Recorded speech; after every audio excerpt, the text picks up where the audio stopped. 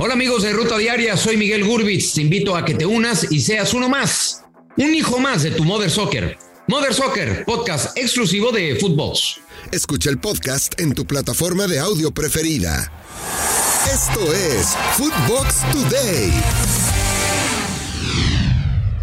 ¿Qué tal, Footboxers? Hoy lunes 5 de diciembre te contamos las noticias que tienes que saber.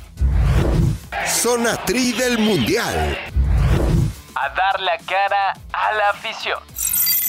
Jesús Gallardo, lateral de la selección mexicana, llegó a tierra azteca después de su paso por el Mundial de Qatar 2022 y enfrentó las preguntas de la prensa sobre la eliminación en fase de grupos. Gallardo señaló que la culpa es compartida, ya que no solo es responsable el técnico, sino también los jugadores, que son los que están en la cancha.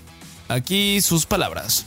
No, de todos al final, como siempre se dijo, sabemos que estábamos todos con el Tata Martino y creo que es responsabilidad de los jugadores, tanto del cuerpo técnico como de los jugadores, creo que es una responsabilidad de los dos. Sí, digo, son muchas cosas que a veces se tienen que cambiar, como te digo, no... Algunas cosas no me corresponden a mí hablarlas, creo que hay gente para eso, yo solamente trato de hacer las cosas bien dentro de la cancha y si me toca otro ciclo para poder estar en un mundial, claro que estaré contento por la llamada.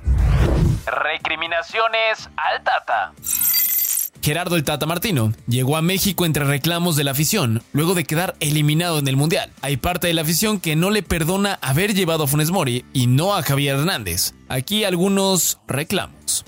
A la burla más grande de México. Fuera el Tata. El ratero más grande de todos. Fuera el Tata. Ahí están las consecuencias de no llamar al Chícharo, Tata. Ahí está, tanto que se te dijo, Te aferraste a no llamar al Chícharo, ahí están las consecuencias.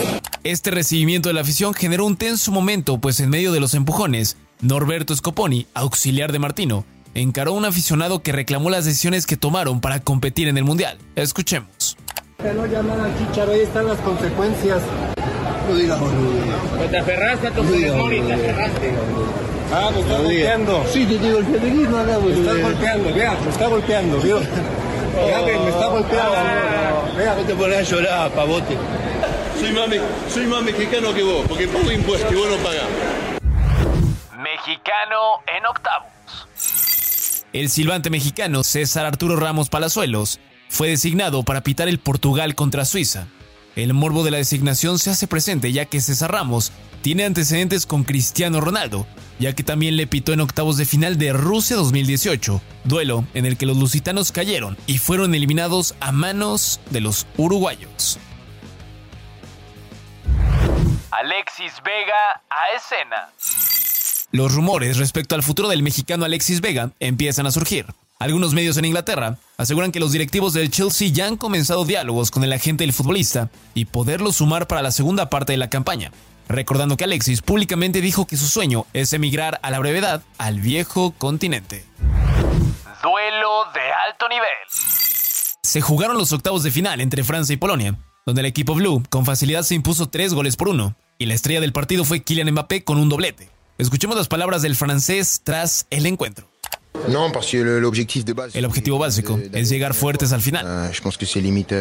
Creo que por ahora es seguir tranquilos para los cuartos del Mundial. Hoy no teníamos dudas, nos conocemos y claro que no queríamos irnos del Mundial, porque venimos con mucha confianza. En la segunda semifinal, Inglaterra no tuvo compasión de Senegal y los dejó fuera del Mundial por marcador de 3-0. De esta forma, los segundos cruces de cuartos de final quedaron listos. La campeona del mundo se enfrentará a la subcampeona de Europa para disputarse un lugar entre los 4 mejores del planeta. Fuerza Sterling. Una de las bajas más importantes de la selección inglesa en los octavos fue Raheem Sterling. El atacante del Chelsea tuvo que abandonar la concentración y volar hacia Londres debido a que la familia de Raheem sufrió un asalto a mano armada en su domicilio. El jugador pidió permiso y dejó la concentración inglesa. Durante el duelo ante Senegal, Sterling estaba volando hacia su hogar. Esta situación no descarta que se reintegre para la siguiente fase. Mbappé pagará multa. El atacante francés ofreció disculpas a los periodistas por no haber acudido a la rueda de prensa tras los partidos de la primera fase, cuando también había sido elegido mejor jugador del encuentro. Por esa negativa, la FIFA impuso una multa a la Federación Francesa de Fútbol que el propio Mbappé afirmó que pagará personalmente, porque no es culpa de la selección que no haya querido asistir a las ruedas de prensa.